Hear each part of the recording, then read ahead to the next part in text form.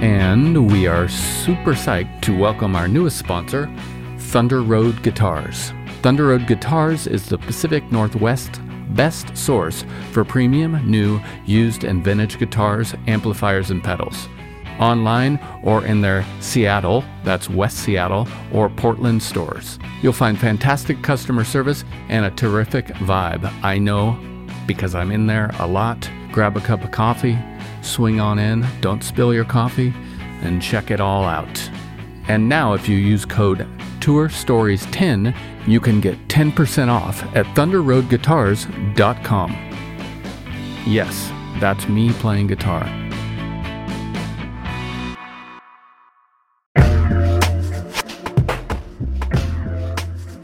Hello, big news from our friends over at DistroKid. They now have an app. This app works on iOS and Android, of course, and it's available in the Apple Store and Google Play stores and all the stores where you buy apps. Go check it out. It's got a lot of cool features. You can upload new releases. You can get notified when you've earned royalties. Awesome.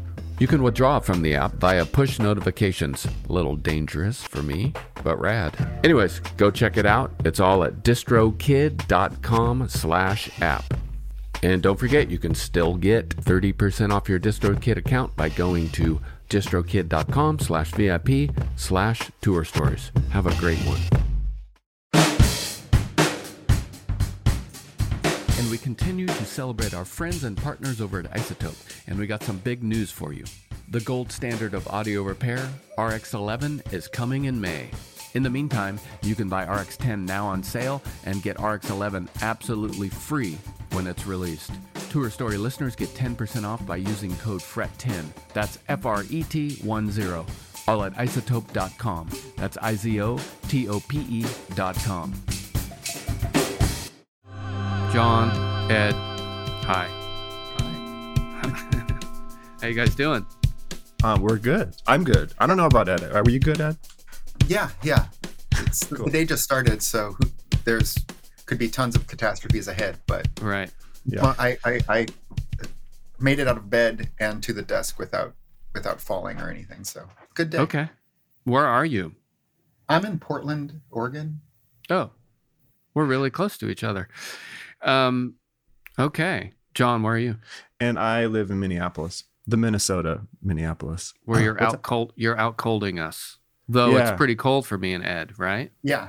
For us West Coasties. Yeah, we're out icing you too. It's sheer ice outside right now. No one's even doing anything. I actually, Ed, you said you hadn't fallen or anything yet. I have fallen so far. Oh man. But I'm fine. Good. Did you guys grow up together? No. So we met in Minneapolis in when, Ed? Like I think 90. I want to say like 95, maybe. Okay. Or something. But we're both from Wisconsin, but we both ended up after high school. We both ended up moving to Minneapolis. So that's okay. So you spent your formative years together. Oh yeah, absolutely. Yeah. And what were you guys doing when you started going to shows? What were you watching, listening to, practicing guitar to? I mean, I moved to Minneapolis primarily for music, and I spent the first several years there not really having people to play with and struggling to find people to play with, and I felt like I didn't really relate to a lot of the stuff that was going on. So when I met Ed and Chad, who was also Ed grew up with him, we started playing music together, and that was the big bang moment for me. Yeah. And kind of changed everything. So you were playing together in a band? Yeah, we had a couple bands together. We first started a band called Gorge Trio, which was a trio. And then we had another band called Colossamite. Oh, right. So what would you say were your biggest influences back then? At the beginning, it was kind of like I was interested in music that was incredibly like confusing and anything like new to me. I grew up in Waukesha, Wisconsin, and this was pre-internet and everything, but barely, because I'm really young,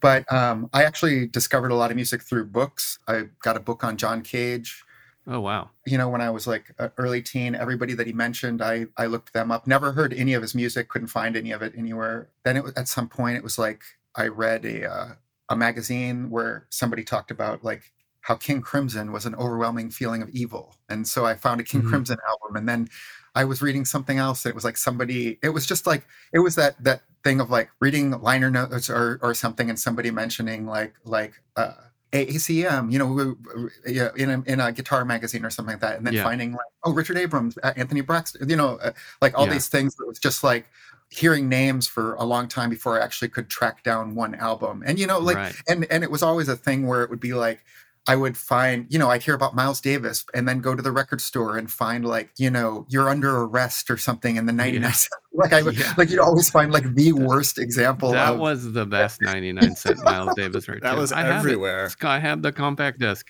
Yeah. But it was, for me, it was like this process of like, you know, sort of prog into free jazz, into improvised music. And then, I went to Minneapolis. I knew I didn't want to go, that I just wanted to be a musician. So in Minneapolis, this tech school, like their version of GIT, like, and all these things had just started, which was called Music Tech. And it was just like a tech cool school. Name. It was horrible. I didn't even make it through the year. But by going there, I met John, and then he mentioned our friend Chad. And it was like all of a sudden this instant community of like, you know, we were all sort of doing that exact same thing of like, oh, have you heard about this? Have you heard about this? And da-da-da. And we were just showing each other things. And like, I remember John and I first discovered like the whole concept of like improvised guitar at that moment. So we were just hearing like, even though it was, you know, already the 90s and stuff was happening, it seemed like the stuff we were finding was like the first examples of it, you know, like Fred Frith and, you know, Donald Miller, all these sort of new approaches to guitar. And he and I would just get together and like improvise, probably like just really basic beginner improvisation, just trying to figure out like, oh, if you can scratch the guitar like this, you can do that. Just getting more into like sound sort of things. And then, you know, the drummer that he spoke of, Chad, like he and I lived in a house together, and like we could all just get together, and just it was like every little thing. Like somebody would read a book on like, graphic notation, and we would just get together the next day and we'd try that. We'd see an article on somebody doing directed improvisations. We'd get together the next day and do that. I'd read a story about some people in the 60s like getting together and playing like paintings and all these things. We'd get together the next day and we'd do that. So it was like this. It was like great having this thing of like ultra small group of people, but all like kind of at the exact same moment and the same page. And it was a thing where it was like, you know, sometimes you'll play with people and you'll be like, let's try this. And they'll go, why? You know, like that doesn't make any sense. And it was like so completely life altering and, you know, just to be with people that were like, yeah, that sounds great. Let's try it. You know, sure. Let's do anything. And we started experimenting with recording at the same time too. Yeah.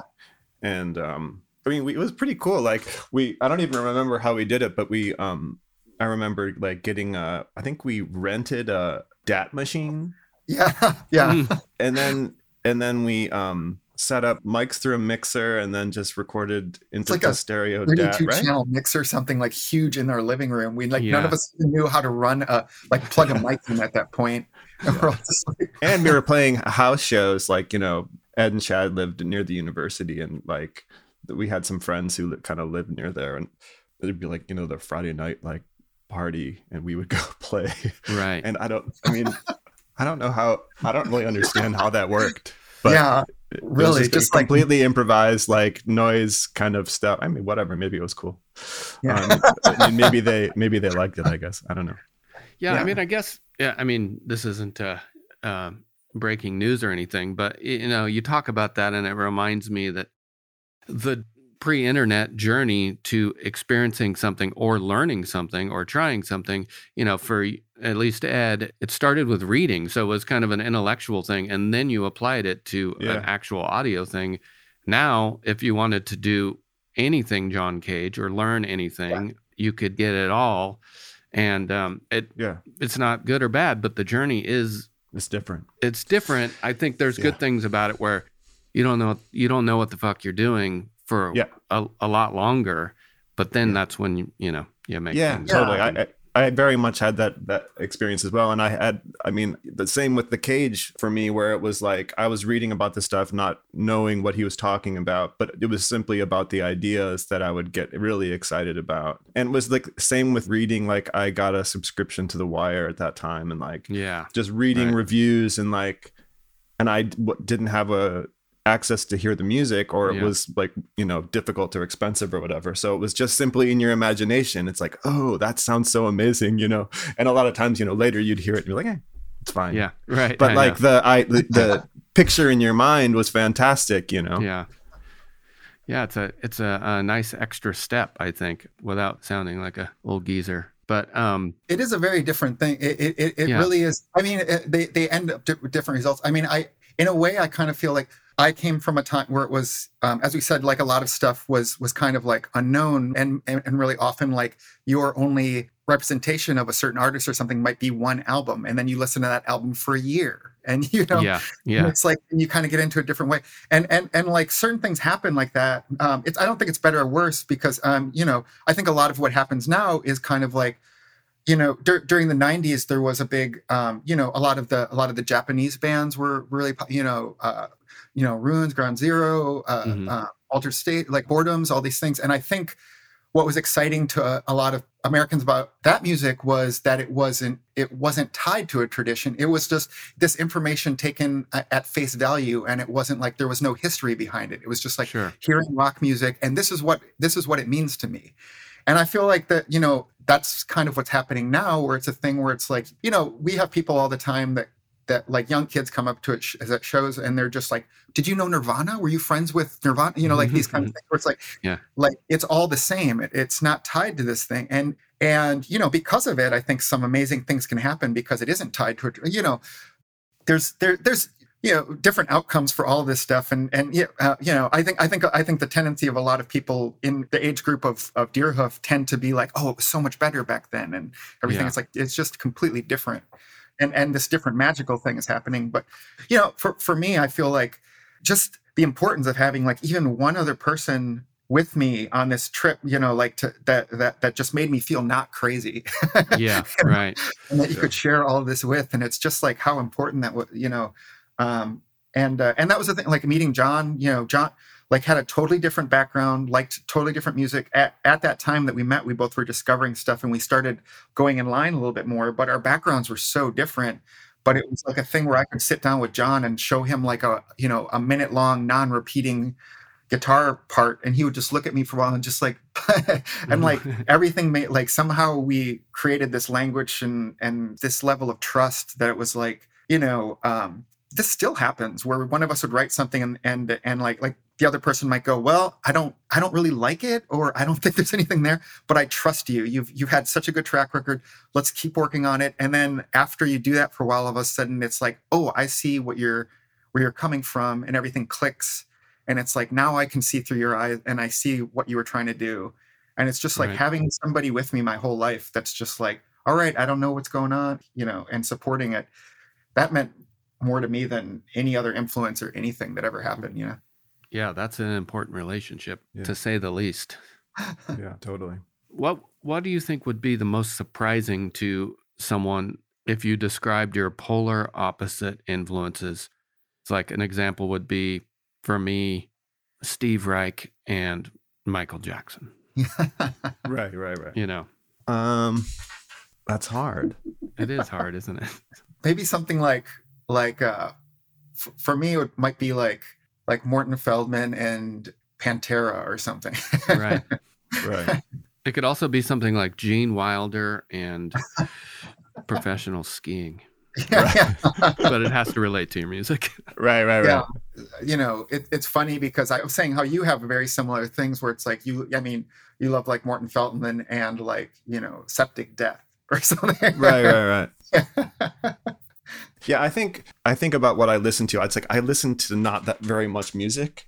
And I tend to, especially like, I tend to fixate on something for a period of time. And like a couple of years ago, we know a tuba player who lives in Tokyo, and he has a band called Music for Isolation, and it's tuba and baritone saxophone. and it's all like medieval Christmas songs. Really? Yeah. And it's really slow and really minimalistic and quiet.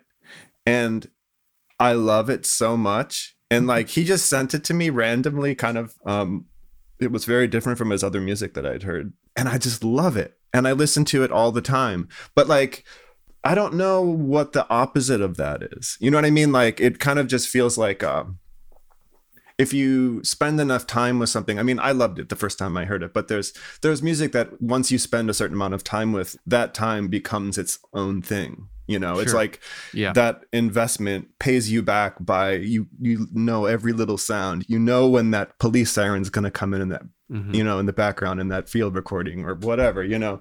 And it's like, and it doesn't matter if it's I don't know. You just develop a relationship with it. So I feel like, I mean, I have a bunch of records like that. I really love Funky Kingston by Toots and the Maytals. And I mean, I was obsessive. I listened to nothing else for years. Really? And it's completely like, it's not like I thought about it when I was making music. I thought about it when I was cooking. You know, I didn't think about it. I just put it on and like would listen to it over and over again. And it's like, I love that record and I'll never make anything like it, you know? But I don't know. I have like a sort of body of stuff like that I go back to and love. Right. I too, quote unquote, over listen to stuff. I let it sink in and it doesn't come out for a long time. Well, I don't even know if I know it comes out, but it's like, what is that? You know, it could be 10 years later, that Toots record that I listened to for 2022 only or whatever. But yeah, I have a similar experience just kind of focusing on something. Right. Well, congratulations on this new record, Miracle Level. Thank you. I was just on a trip and every chance I got, I was listening to it. And one day I was driving, and this is not uncommon for me, but I was headbanging or something at the stoplight and teenagers made fun of me. I think it's happened with Deerhoof more often than any other band. Oh, really? I might have been air guitaring, who knows? But yeah.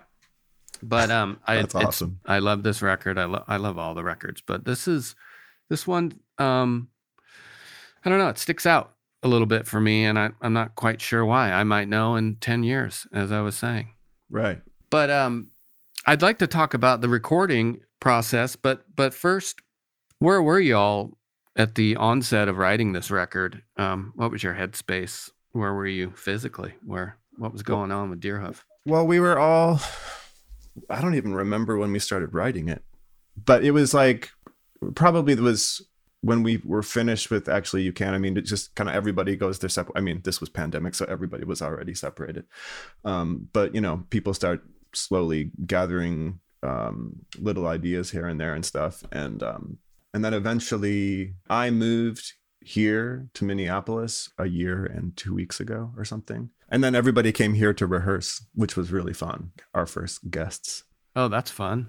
Yeah. Okay. So you were all spread out, and then you decided to get together in the middle, start writing and rehearsing the tunes, and then you did the weirdest thing Deerhoof's ever done, and you decided to work in a studio with a producer. I don't know if you've completely self-produced every record, but I do know that you certainly haven't done full records, worked with a producer ever, right? Yeah.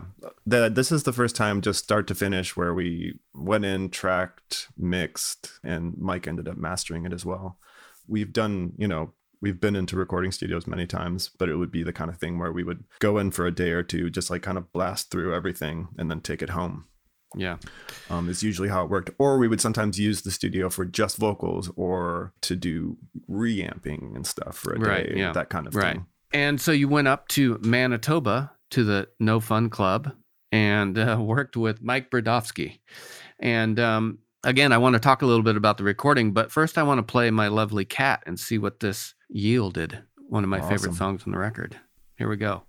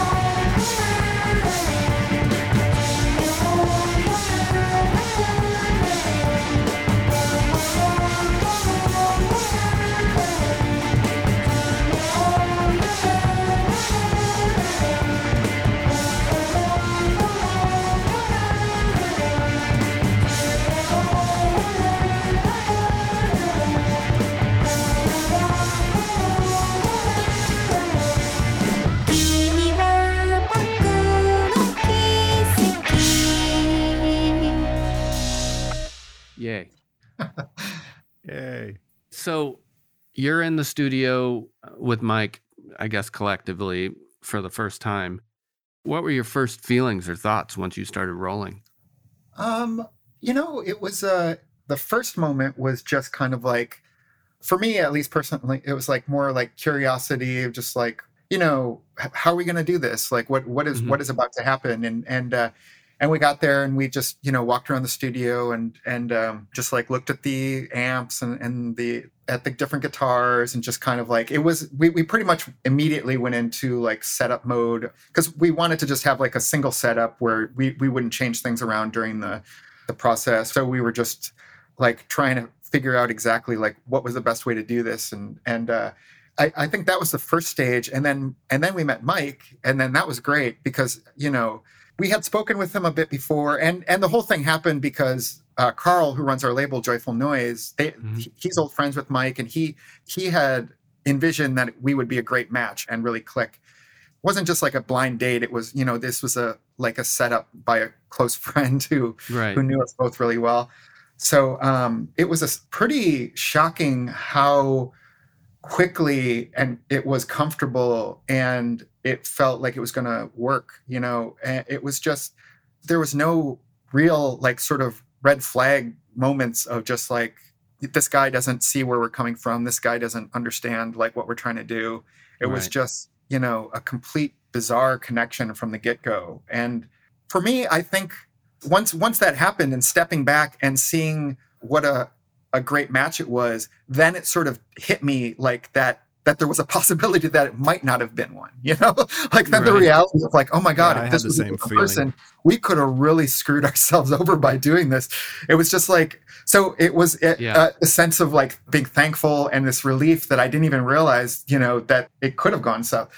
I went into the whole thing just completely, rose-colored glasses, like that was going to be good and everything was going to work out and we were going to make a great record and nothing was going to go wrong. Right. I guess it's like so many things in your life, when something does go, wrong, then you realize, you were living in some weird fantasy world, but we stayed in that fantasy world the whole time, which is good. Good. Yeah, I kind of feel like, first of all, personally, just like we instantly hit it off, and it was kind of like, oh. That's always great. Yeah, the night before we went up to Winnipeg, everybody came through Minneapolis, and it was Mike's birthday, right? Yep. Yeah, and so we did a birthday dinner for Mike, and like, it was like our first experience hanging out with him, and it was like, okay, this is gonna be easy. But then, of course, it's another thing entirely, because when you're in the studio and you're having to, like mesh aesthetics and all this stuff, ideas about sounds and things, and his skill set just complemented what we were doing perfectly. Right. Yeah, because I imagine over the years working without a producer, the four of you on some level are all driving the bus and like jumping in the seat for a second and jumping back. And, there's a lot of things with producing and recording your own records that is time consuming and mentally consuming. And you find the right things to let the producer take over or engineer to take over for that, then you can possibly have a little bandwidth to stretch out. Did you get that sense that you could, with going just like basic, just, I don't have to plug all these mics in, I totally felt that way. Yeah. It was the greatest possible joy to not be doing a lot of that stuff. There was also somebody else doing engineering as well, Riley Hill, and basically it was so great. Like, and we could brainstorm like weird ideas for routing and stuff, and like, oh, we should try this like weird stuff, and the fact that like there were other people, smarter people than us, like processing all this data and like, well, this is the best way to do this, and basically leave for 2 hours while we figure it out. It was fantastic, and so we could really focus on just like getting good performances and not being exhausted when we started recording. And I don't think we've ever had that experience to that degree. Yeah, and I think a lot about producers, and I am pro producer and I am sometimes just anti producer, just because over the last 10 years, I'd say there is a little bit of a culture of a lot more producers that their role is their agenda. They bring the artist in, and that's kind of it. And this sounds like the kind of relationship that I love and really celebrate. And I think what a producer should do, from my perspective, Right. Work with the band. I think also he was extremely receptive before we started recording as well, to like basically, part of our process for getting ready for this record, which was different than, I mean, we always plan and stuff, but it was another thing where we knew we had this period, whatever we did had to go in and it had to work. So we had a lot of quite specific ideas about how we wanted to, like, specific in terms of technical stuff, but like we wanted to come up with sounds, like interesting sounds that we could count on, like, and we knew they were going to have fancy guitars and fancy amps, but we wanted to make sure that we came in with an idea that was bigger than that, right. that was integrated with our idea for the record and that kind of thing. And he was 100% receptive to all of that. And I don't know, it was great. It was, full collaboration. It was as if he was in the band and we were working on this thing together. So did you do anything that you hadn't done before? Was there any wild guitar setups, or was anything surprising while you were in there? We did. We basically we had our normal setup where, going through pedals and stuff, and, everything would be routed to a different room with amps and stuff. But then we wanted, in the demos, I don't have it with me, but I have this tiny little guitar that's like, it's like tiny. It's like this big. Mm-hmm. Electric, tiny electric guitar. No, it's an acoustic. It's like a toy, basically. Okay. I got it at a market in France like many, many years ago, and with nylon strings on it. And like I had written everything. Like I really love writing on it. It just forces you, like there's the intonation's horrible. It like won't stay in tune, and it's just great for like, I find that imperfection like that makes it much easier to write. Sure. And so I had written a bunch of stuff on that and just, recorded it with a microphone. And then in Pro Tools, I would add, amp simulators and stuff just for fun and see what it would sound like. And then, so when we were at the studio, we thought, well, maybe we could try to achieve a similar effect using, hollow electrics. Oh. And then Mike put like pencil mics on those. Is that what he used? I can't remember what we ended up using to mic them. But I think he ended up just going with these old dynamic. He just kept swapping out mics. Yeah, exactly. Yeah, right.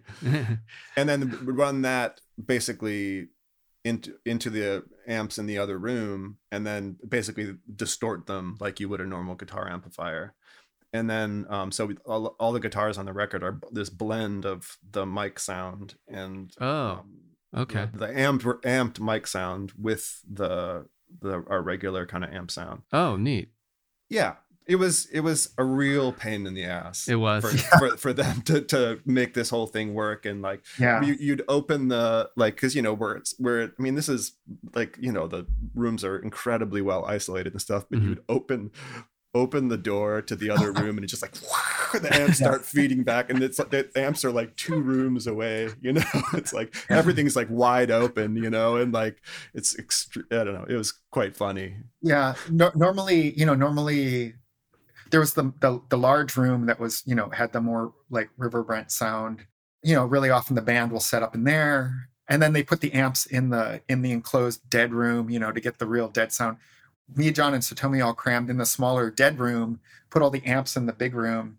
So in that room, it was John and I each had 2 amps, one with the mic'd acoustic sound, one with the actual electric sound, a divider down. So all of those were all 4 of those amps were going at the same time, with another amp on the other side of the room that both signals were being fed into. So It was the 2 guitars into 1 amp, like fighting for the same frequency. Right. And then in the middle of all that, those amps, there was the room mics and stuff. So he was getting both the close mics of our sounds and in this room mic of like all these different things combined, like something you could never do at home with any sort of plug-in or anything. I forgot about the one with both our guitar.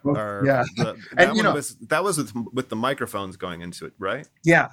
So it's, and really often, especially the stuff where John and I were kind of playing close together. Mm-hmm. Thing where it's the 2 like overly distorted guitars both fighting for the same frequencies. And so it's just They're like the you're greatest. Like I would love to just get that to get the that particular stem of just that amp. It's just the most fantastic sounding thing. Oh my God. We've been talking about that forever because, we every once in a while you do, like we have these sort of unrealistic tour goals where just be like, man, if we could just tour with one amp. Sure. Yeah. Yeah. And so we'd been talking about that for years, but we always love that idea of just like, just when that happens, when you have too much information going into one speaker and all the frequencies are fighting and all these different, things are popping out that you would never expect. It was especially when you're distorted. Like we were playing these old like 60s, like hollow, like semi-hollow, but I was playing an old Airline and everything. And those pickups sound so incredible in the first play. It's just those distorted, like maxed out, just fighting. It was incredible. Wow. That sounds amazing. That really is. Yeah. That's brilliant. Yeah. And to your guitar playing real quick, I can remember, I don't remember what city I was in, but I remember the room when I first saw Deerhoof with you two in it. That was a long time ago, but I remember that day. And, I was very impressed. And what's even more impressive is like my experience with every Deerhoof record is when I put it on, I'm impressed with your guitar playing again. And I mean impressed like it truly, the meaning of impressed, it sticks with me. And this morning I was listening to My Lovely Cat while I was running, and it was like, same experience as the first time I saw you guys play together. And to my ears, I'm not a guitar player, but you're in stereo sometimes with different sounds playing the same thing. You're in stereo playing two different things, and you create this sort of audio spectrum, and sometimes you're playing the same riff, and it almost does this automated fade live. Even it feels like that, and it's like one guitar all of a sudden, but it's a giant guitar, right? Or it's small loud guitar. You really create this audio spectrum. And I'm just wondering, when you're writing the record, do you get together separately and work out your parts? And are you thinking about live? Are you thinking about just the recording, or just what sounds cool to you? Well, for this record, we were thinking about live in the sense that we wanted to be able to go in and just run everything down in the time it took to play the song. Yeah. Because we didn't know how everything was going to go, and we didn't, what if like we get into mixing and all of a sudden there's issues, we just didn't know what it was going to be like. Yeah. So, I mean, so a lot of our preparation was to be able to just kind of go in and nail it. Though when we were rehearsing in Minneapolis, I mean, we were just running the guitars and amps. We didn't have all these like fancy sounds and all this. We just, I mean, it's kind of like it's like when you play South by Southwest or something, and you have to play 7 shows in 24 hours, and like if you're prepared, like if you're tour ready, you can kind of go into that situation and sort of make the most of it and basically make it happen. And in terms of like direct preparation for the guitars, I just feel like, I don't know, Ed and I have a way of playing together over the years, and it kind of, even going way back, I think often it was like one big guitar kind of vibe. Like we would often be trying to, because, you'd have these, like Ed was talking about, like him like writing these like 90 seconds of unrepeating guitar stuff, and like sometimes it's like we would come together for unison things, and then it's like separating out and all this, and I feel like that was often what we were, whether or not we even discussed it, that was kind of what we were going for, probably. Okay. Yeah, I feel like every record that we do, it's kind of like there's not a full reset, but there's like things that are really like influenced by the last record, or like oh, I really enjoyed this about the last record. Oh, hey, I've been like, before we even start writing, we'll like talk for like a month about like, hey, and send things back and forth. It's like, this is what I've been listening to. This is the music I really love right now. Yeah. This is and we'll kind of come up with like a concept of the, like, before we even start, right? And like some people might have material already written, and then they'll just start reworking that material to fit like the way that we're talking about having it delivered. Right.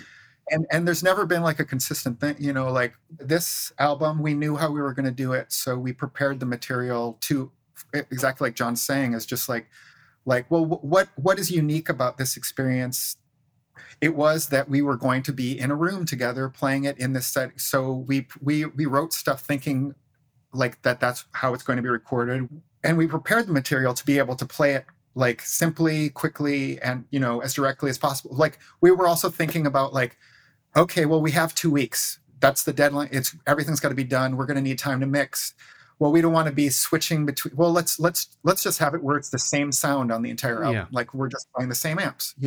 That'll cut down on this. Let's figure out. Let's not. Because like we had talked about that. Like a lot of bands' tendency is to like, oh, we get to be in a studio for the first time. What do they have there? Oh, they have vibraphone and like this. Like, oh my god. Okay, that I've been guilty of that. Like where you're going to a studio and you look and like, and they're like, oh my god, there's a Mellotron over there. Now there's Mellotron there. Yeah. Like it's like all these things where you just like go crazy. And we were just like 100% like avoiding that, just going in there with knowing exactly how we're going to do it. And because we've had it where it's just like the way that we were approaching the album, it doesn't matter about playing it live.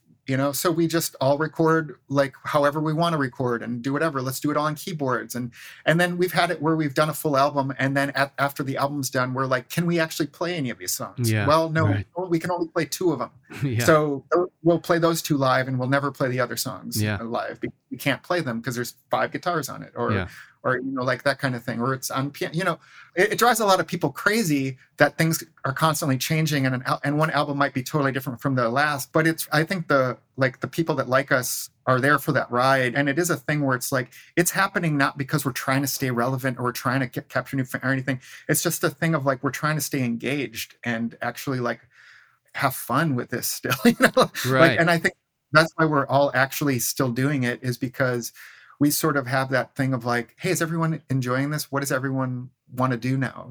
Right. And it's like, Yeah, because that's one thing I wanted to ask you. No moss grows on Deerhoof. From record to record, you're always changing. You're also always doing something. And the 4 of you have found each other, and you all have that same forward motion energy, it seems like to me. I mean, in a way, that was somewhat already happening, and then we all also kind of moved away from each other. Mm-hmm.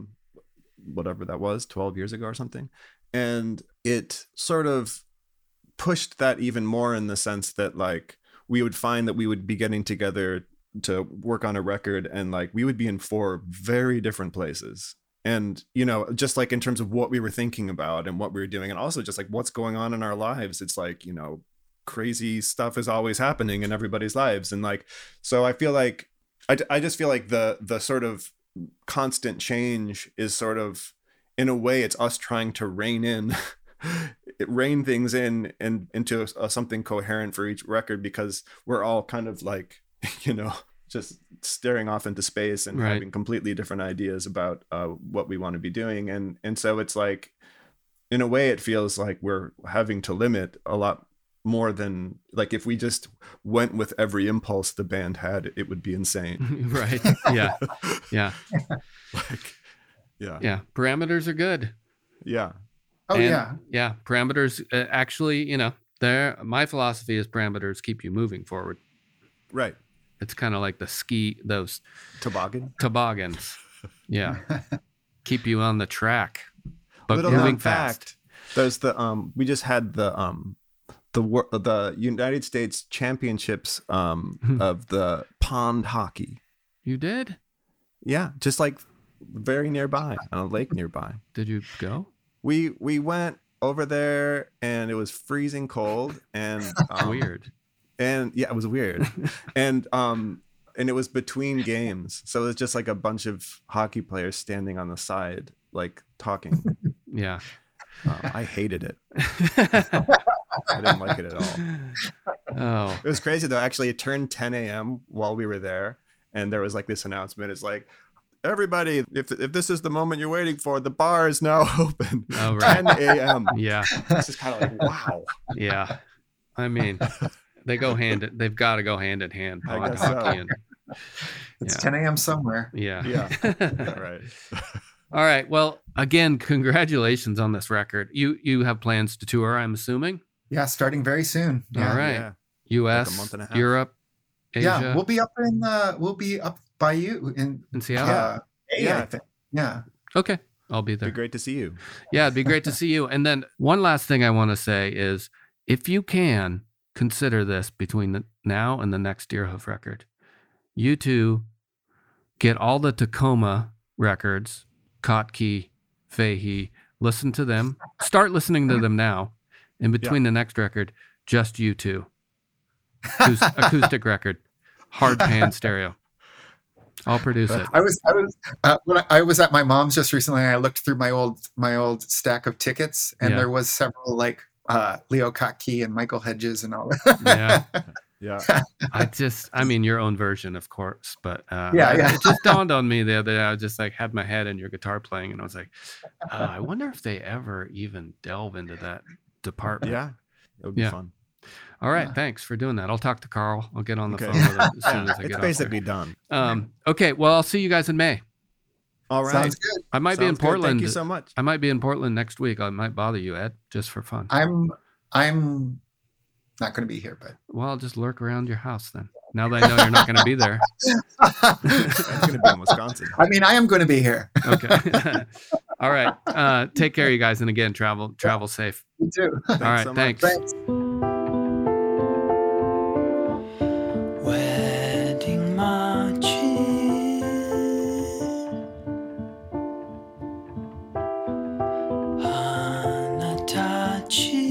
Hanatachi flower,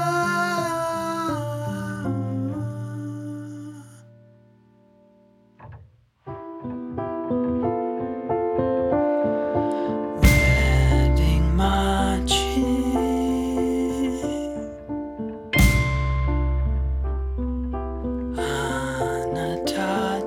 Hanatachi flower,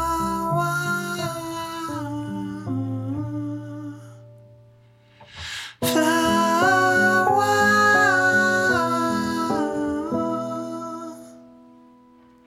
Shinku no akai doresu ni midori no kuroをはめて涙をためる花びら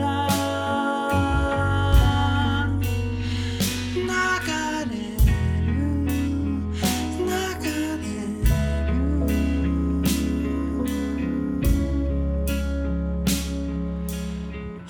味は届ける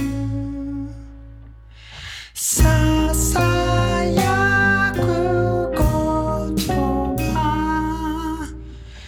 聞こえる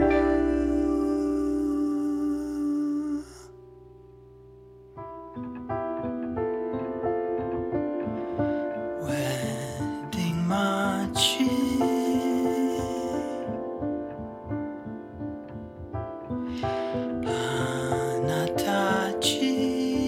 Hanatachi足を揃えて歩いてゆこう生きてこ